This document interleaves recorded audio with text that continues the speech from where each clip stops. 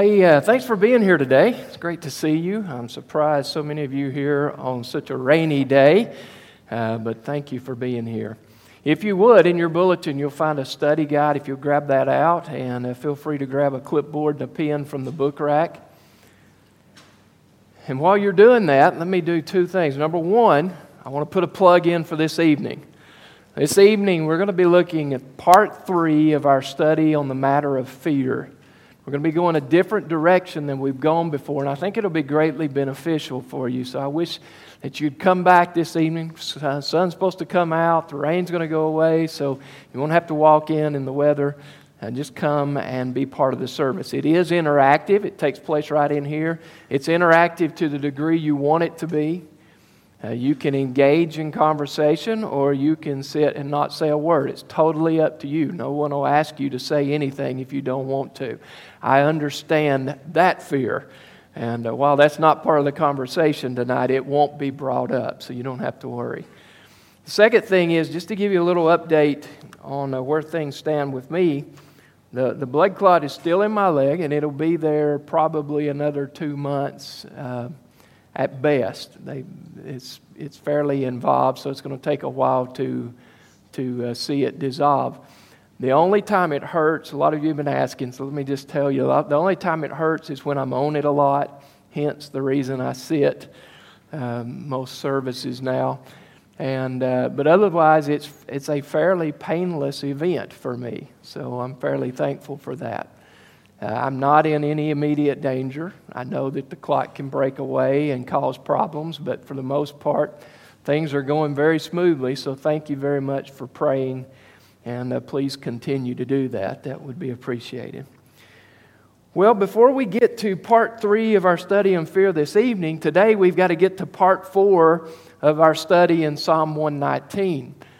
And as you see on our study guide, we're talking about this particular chapter and how it is certainly all about the Bible. We're going to see that to be true as we make our way through this study today, verses 25 through 32, part 4, session 4 of 22 sessions that are found in this chapter. And we're going to see how it definitely relates us back to the common theme, the Word of God. But in the process, we're also going to see something that's totally unique, at least to this point, for this particular chapter.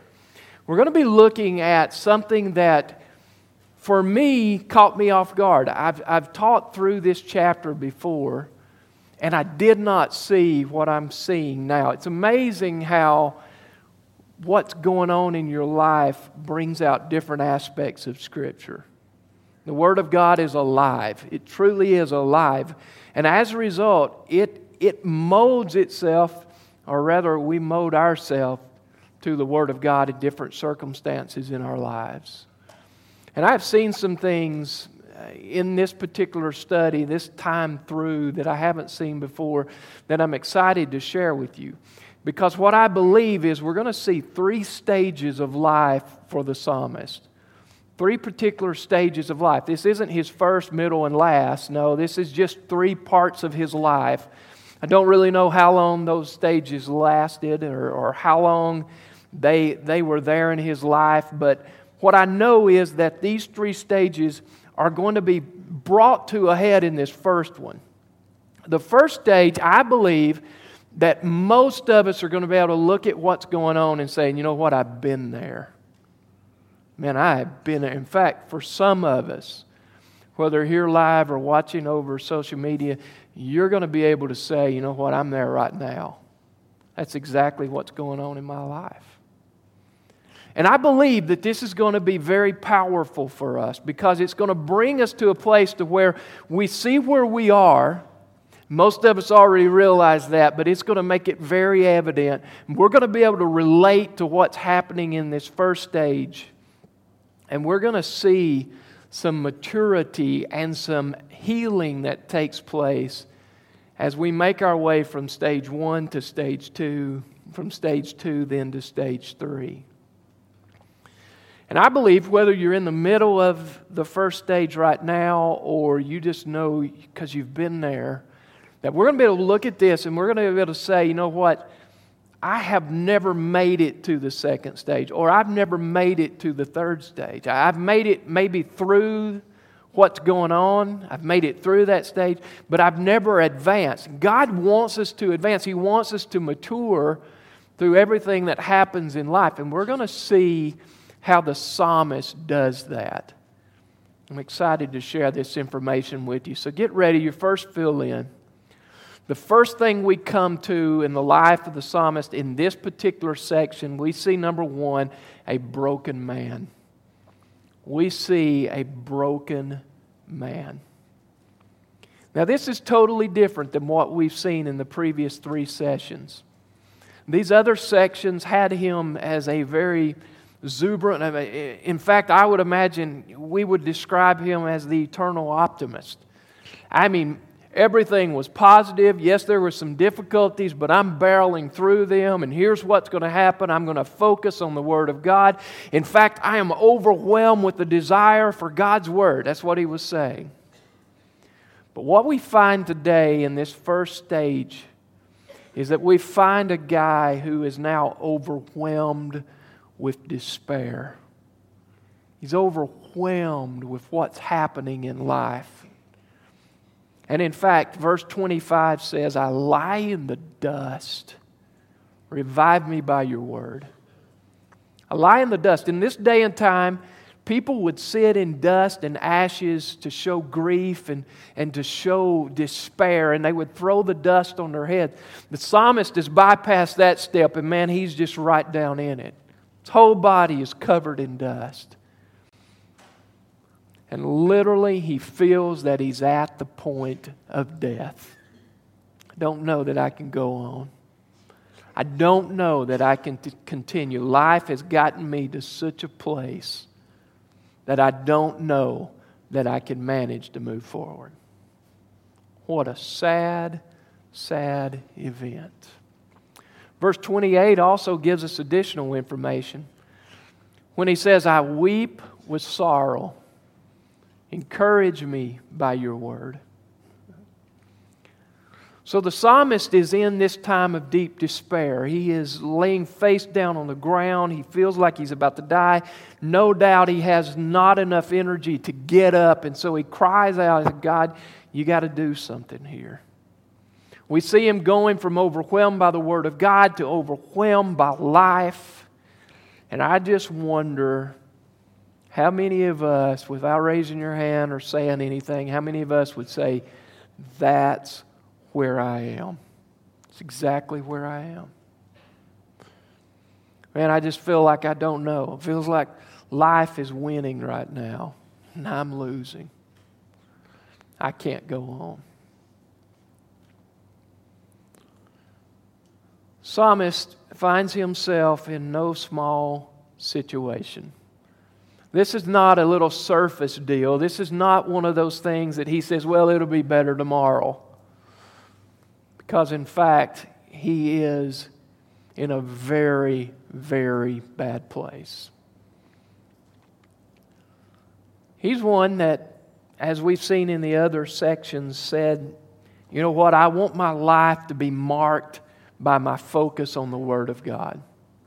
I want that to be my default mode, so that when life is good, my default is to go to the Word of God. When life is well, so, my default is to go to the Word of God. And when life is really bad, I want my default mode to be that I go to the Word of God, because there's where my encouragement, there's where my life is found. There's where there is hope.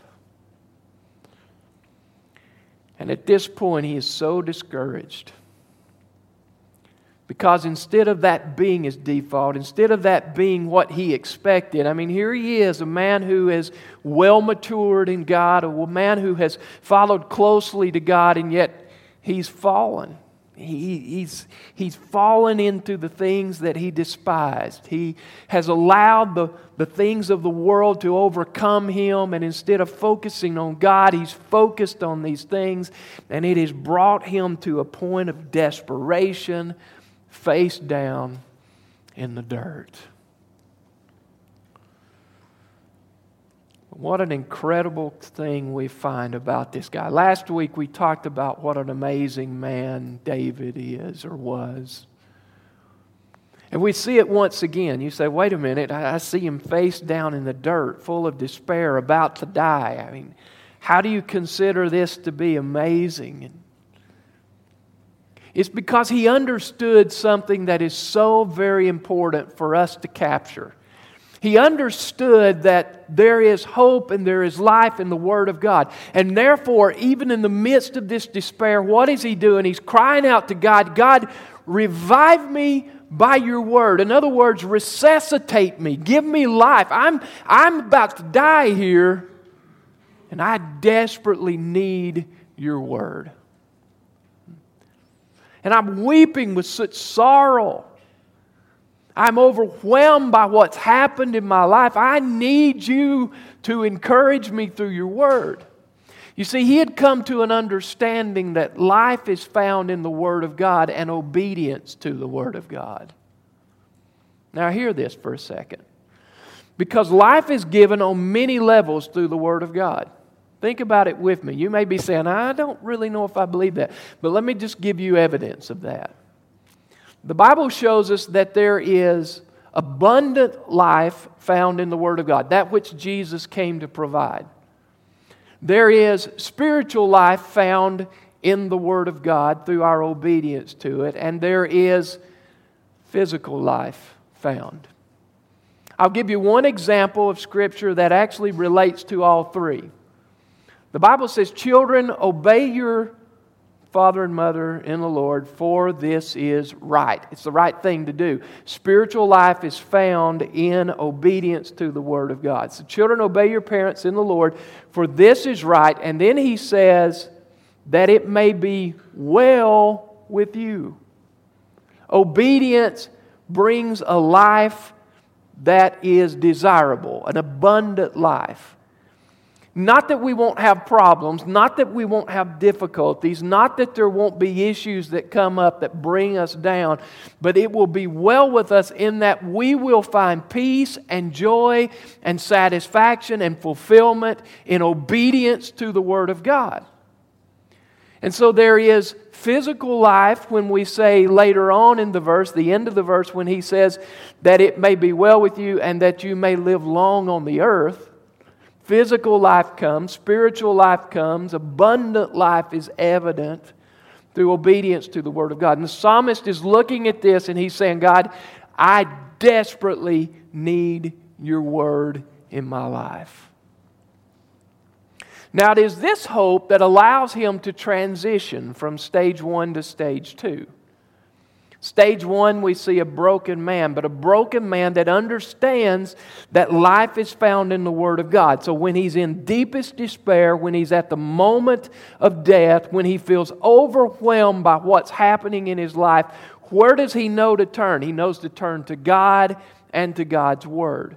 And so as a result, this broken man now transitions to number 2, your next fill-in, a searching man. A searching man. Not that he's not still broken.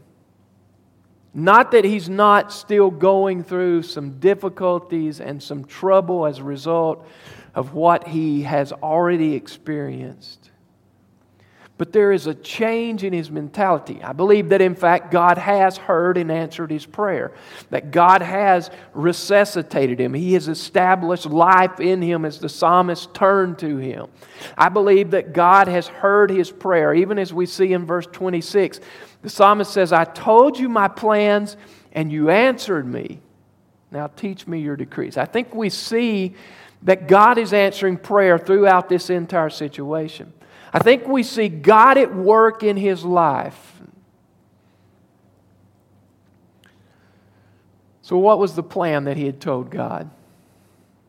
If you back up in your memory to last week, verse 23, where he said, even princes sit and speak against me, but I will meditate on your word.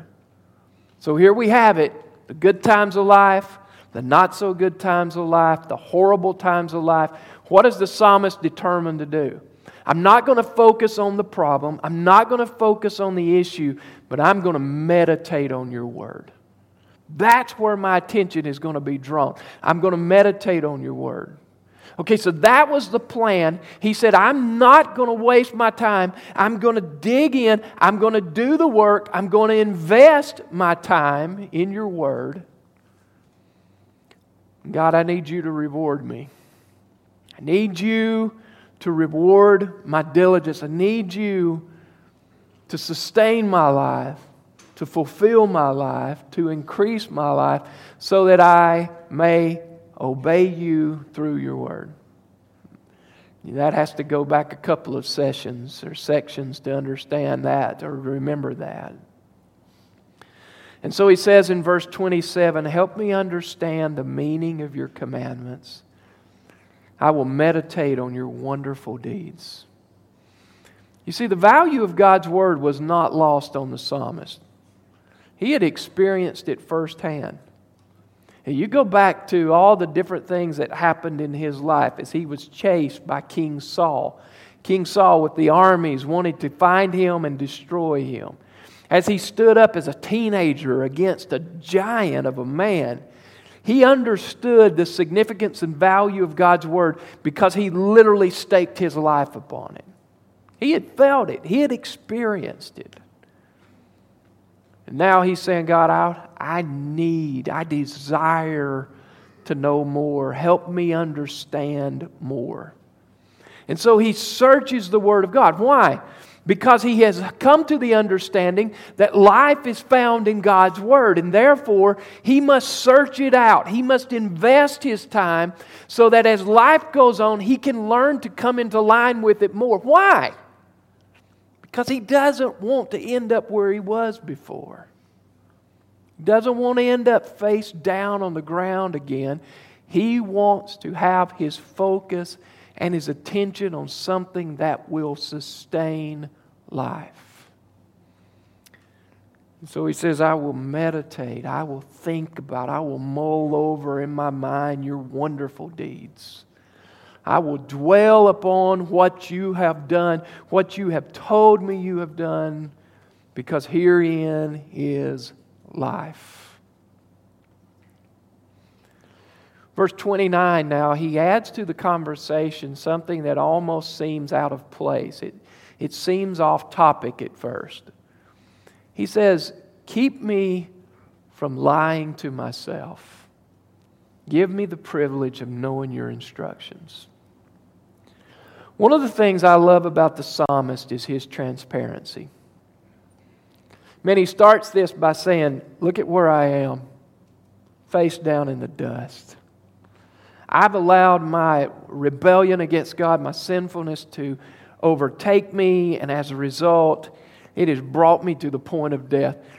This is the king of Israel, the most powerful king in the known world. He doesn't have to be open to the people who are going to read this. He doesn't have to do that. And yet he wants so badly for people to understand. He wants people to connect with this. He wants people to relate to what happened in his life so that they in turn wouldn't have to face it. And if they did face it, they would know what to do. And here we find him once again, total transparency. He's saying, you know what, I know my heart too well. I've got a strong desire to grow. I've got a strong desire to engage your word. And yet, once again, I find myself wandering from the way. Man, I know what brought me to this place. And I also know how good I am at justifying what I do. Probably no one in this room can do that. Or maybe all of us could. The psalmist said, God, I'm not really concerned about what other people are thinking about me. At this point, that's not really my concept, not really my concern. But what I'm really concerned about is that I have this ability that I have honed to something that's really incredible. in a very bad way. I can justify my wrongful actions. I can justify my wicked heart. I can justify my gossiping tongue. I can justify my lying lips. I can justify my theft. I have the ability to do something wicked and to spin it around in the way I tell it to somebody else and make it look like it was a good thing. What an incredible life lesson he spells out for us. Because I don't know about you, I think I do, but I've gotten really good at that myself. You know, I can do something I'm not supposed to do, and I can somehow work the language to where it's justified. To my remembrance, I've not done this in a while, but I remember back a few years where I could take something that didn't belong to me, and by the time I was finished talking about it to myself, there was a really good reason why I took it, and it's the best thing in the world that could have ever happened. I could talk about somebody, belittle somebody behind their back, to where if somebody else heard that, they would think, oh, that person must be a dog. And yet I could spin it around in my mind to where, oh, I'm doing the right thing by doing that. It's a matter of justification. How good we get at something like that. Maybe it would be better if we were praying with the psalmist, God, help me not to lie to myself. Instead, help me just to see it for what it is. Help me to see this as you describe it in your word. Help me to see it as sin and not try to make it okay. What an incredible guy David was. So we see him starting as a broken man, and yet this hope he has. He begins to pray and to talk to God, and God restores him and begins the process of healing in his life and brings him to a place to where he once again is searching the Scripture because he wants to know more. He wants to be, as he's traveling in this land as a sojourner, he wants to be able to do what is pleasing to God, to the one who is overseeing it. And so he wants to know more. He's searching. And it is this searching then that brings him to this third stage in this part of his life, to where now we see, number 3, your last fill in, a dedicated man. We see a dedicated man.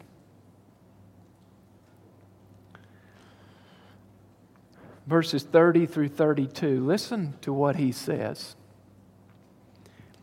I have chosen to be faithful. I have determined to live by your regulations. I cling to your laws. Lord, don't let me be ashamed, or don't let me be put to shame. I will pursue your commands, for you expand my understanding. Now, right off the bat, we need to hit the issue of boasting, because some people will look at that and say, oh, my goodness, what a windbag. I have chosen to be faithful. I have determined to live by your regulations. I cling to your laws. I will pursue your commands. And yet, if you put that in context and you understand what he's already revealed about himself, he is not boasting here. He is saying, I've already been down that path. I've already gone the other way. I didn't find much joy in it. I found despair. I found heartache. I found sorrow. I found near death. But I didn't find what I was looking for. And as a result, I don't want to travel that road again. And so instead of determining that that's going to be my chosen field, my chosen direction, I instead am choosing something that is far better for me. Isn't that where God wants us to be? I mean, He wants us to learn from experiences. He wants us to learn from life. And And when we get into those sinful things and that rebellion against God, God desires so much for us to be in the right place, the best place for us, that He begins to discipline our lives. And the discipline is determined in order to bring us back so that we decide, you know what, I don't want to be there again. That's a painful place to be, and I don't want to be visiting that location very often. The psalmist said, as a result, I have chosen to be faithful.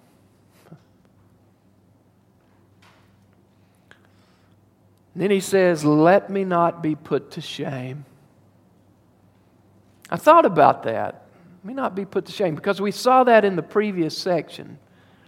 Maybe you remember people were talking about him, and one of the things he said was, don't let me be put to shame because I've obeyed your law. Don't let me be put to shame because I've done what you told me to do. Most likely people were saying, he's not doing what God wants him to do. What a waste. What a joke. And at that point in time, he could say, yes, God, you know my heart. Don't let them put me to shame. But here I get the feeling that this is a totally different situation. Because what's going on in his life, he's been transparent about it. He's not trying to hide it. Anyone who looks at him could say, he's not doing what God says right now. And so I don't think he's trying to cover it up. I don't think he's trying to be two-faced in this situation. I really don't think that's the case. I don't think he's concerned with what other people think here once again. But I think he's ultimately concerned with what God thinks. God, I've been face down, and I don't want to be there again. I don't want to be shamed before you again. I know the sin that brought me to that point. I know the hurt that it caused. I know the embarrassment and the shame that it brought to you. God, don't let me go back there. I want to live for you. I'm determined to live by your regulations, so I won't go back there. God, don't let me be put to shame. What's he saying? God, I am totally dependent upon you. I desperately need you. The ongoing trend, the ongoing conversation, his dependence upon God. God, keep me strong. Keep me in your will. Keep me standing for you. Because you expand my understanding. You grow me. You develop me. You replenish my heart with more knowledge of your word, with more love for your word, with more desire for your word. You knock the shackles of corruption off me. They're still there in places, and you work systematically to bring that to an end. You give me more love for you. You establish me. You put my feet on a rock. You give me a firm place to stand. God, don't knock that rock out from under me. Don't let me be ashamed. Increase my understanding so that I know more and more how to live in rightness before you. Once again, man, I say, what an amazing guy. He doesn't have to share these things with us. But what a benefit it is that he has.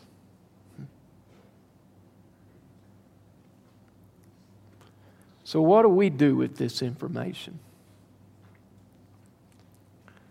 You know, for the person who's in this situation now, you find yourself broken. Man, it is my prayer for you that God will allow you to see your next steps. That you don't have to stay stuck, that there is life found in God's Word through obedience to His commandments. And there is abundant life awaiting you. It's just a simple matter of determining, God, I want to move toward wellness. I want to move toward spiritual healing. And then that you desire and want to become that searching person, that you're going to search the Scriptures. so that you understand God's plan. And that's going to move you then to a dedicated person because you understand more and you desire more.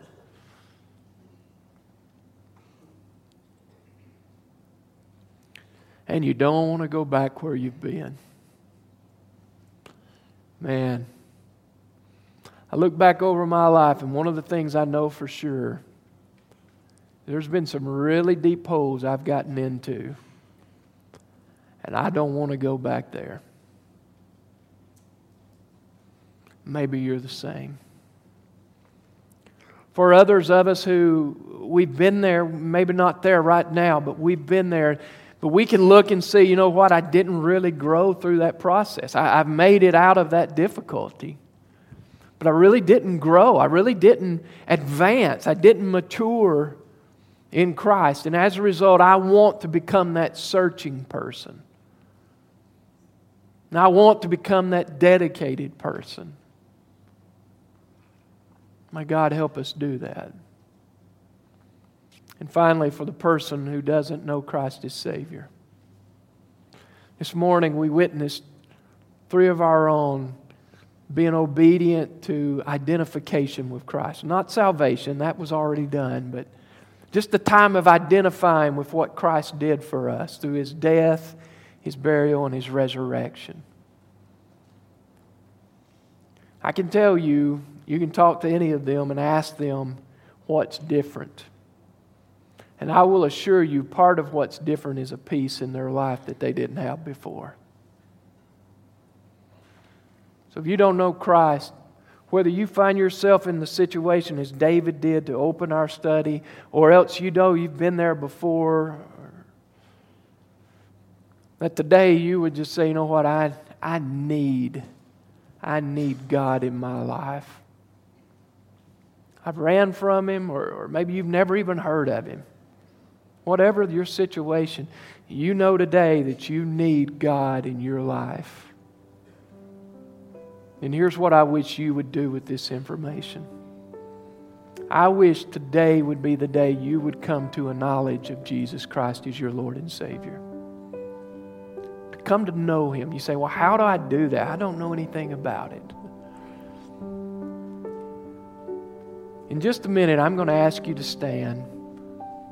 Our instrumentalist will come, Jason will come to sing, and he's going to sing what we term as an invitational song. And it just opens up an invitation for you to respond. If you're in the middle of a difficulty, you're not right with God, and today you just need to cry out to Him. Maybe you want to come and find a place here at the front and do that. If you don't know Christ as Savior, then that invitational song is for you too.